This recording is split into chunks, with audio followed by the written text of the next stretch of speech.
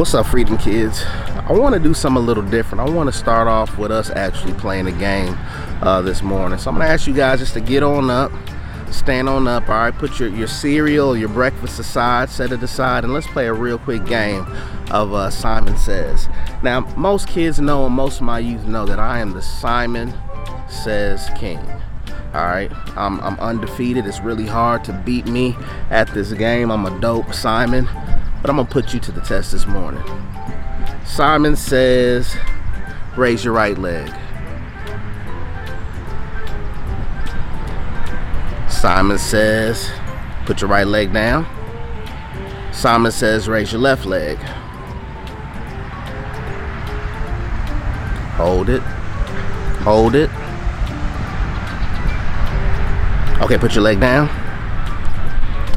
I didn't say Simon. If you put your leg down, have a seat. Simon says put your leg down now. Simon says jump up and down. Simon says stop. Simon says jump up and down. Simon says stop. Jump up and down. Did I get you?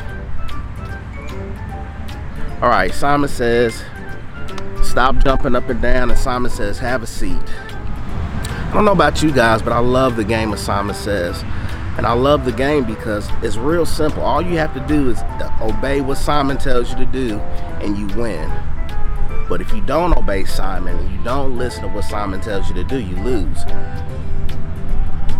I want you guys to think about how we've been talking about obedience a lot lately.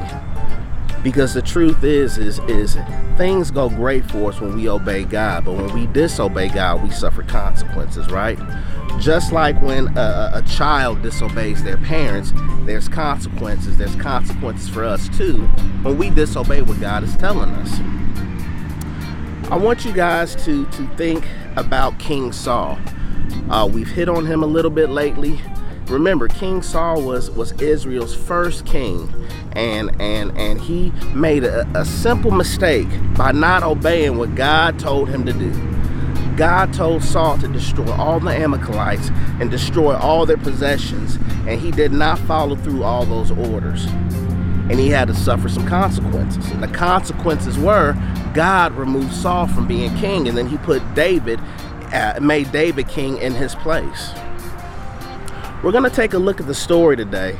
And in this story, we see King Saul, and he hears how people are comparing his victories to the victories of David. And we see how Saul suffers all these consequences for disobeying God. Let's see how it plays out. See you in a little bit. Yes, David was a hero. King Saul was so impressed that he made David a leader in his army. And everything David did was a big success because of the Spirit of the Lord was with him. But then King Saul noticed something. The people who used to cheer for him were now cheering for David. The women who used to sing songs about him were now singing songs about David. And Saul became jealous. He was filled with envy and hatred. Yes, King Saul turned to the dark side. Wait, what? Chester, that's the guy from those space movies. I know, but it's similar. He was big and strong, he was good, but he became jealous and filled with hate. He turned to evil. Okay, as long as the kids know that King Saul was a real person, not a make-believe guy from a movie. Well, now they do. And here comes David. He's just a kid, but he's good.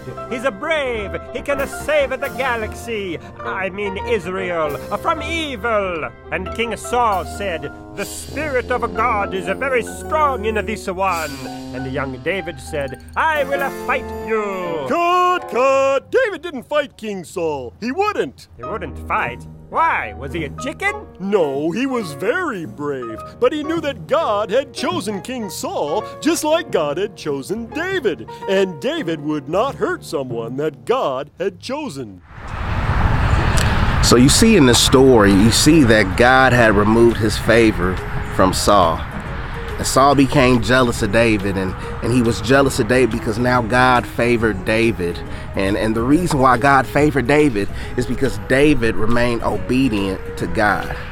Matter of fact, he even chose to fight Goliath because he was faithful and obedient to God, and he risked his own life doing it. And God blessed him, and God had his hand upon him.